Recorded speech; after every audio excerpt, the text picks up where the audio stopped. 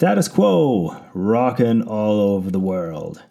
So here are some fun facts about the Telecaster, and it was actually pretty hard to come up with a couple fun facts here. I feel like the Les Paul and the Stratocaster have just created more fun stories, but we found a few gems for you. So first of all, going back to a story that we talked about earlier, in the 1950s, there was a period where the Broadcaster model had to be taken off the market. So there were around 500 guitars that had been produced, and they had no official name, so they were called the Nocaster.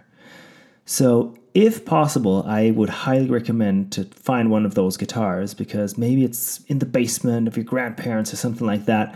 There are only around 500 left on the planet at the moment, and I think it might give you a little financial boost if you sell that at the moment, because they would be worth a lot.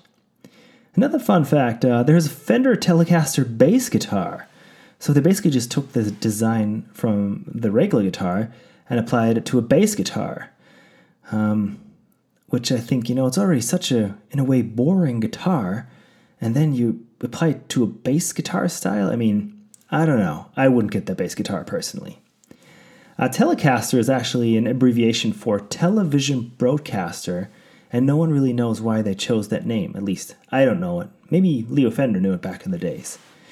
And there's another fun fact here. There's probably one band who bought the most Telecasters, and that was The Who. And you might be wondering, why is that? And that's because The Who were the first rock and roll band known for destroying their gear on stage. And because their guitarist would be playing a Telecaster, I guess Telecaster just got into the unfortunate place where those guitars would just be destroyed over and over again.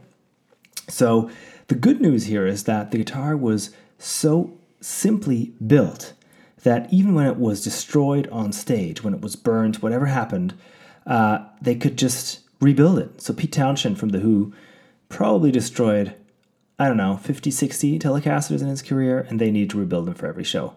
I find that really funny. So here they are, the band that is so well known. We've already played their really famous song, My Generation, which would always be the final song they would play at every live show where they would actually destroy their equipment.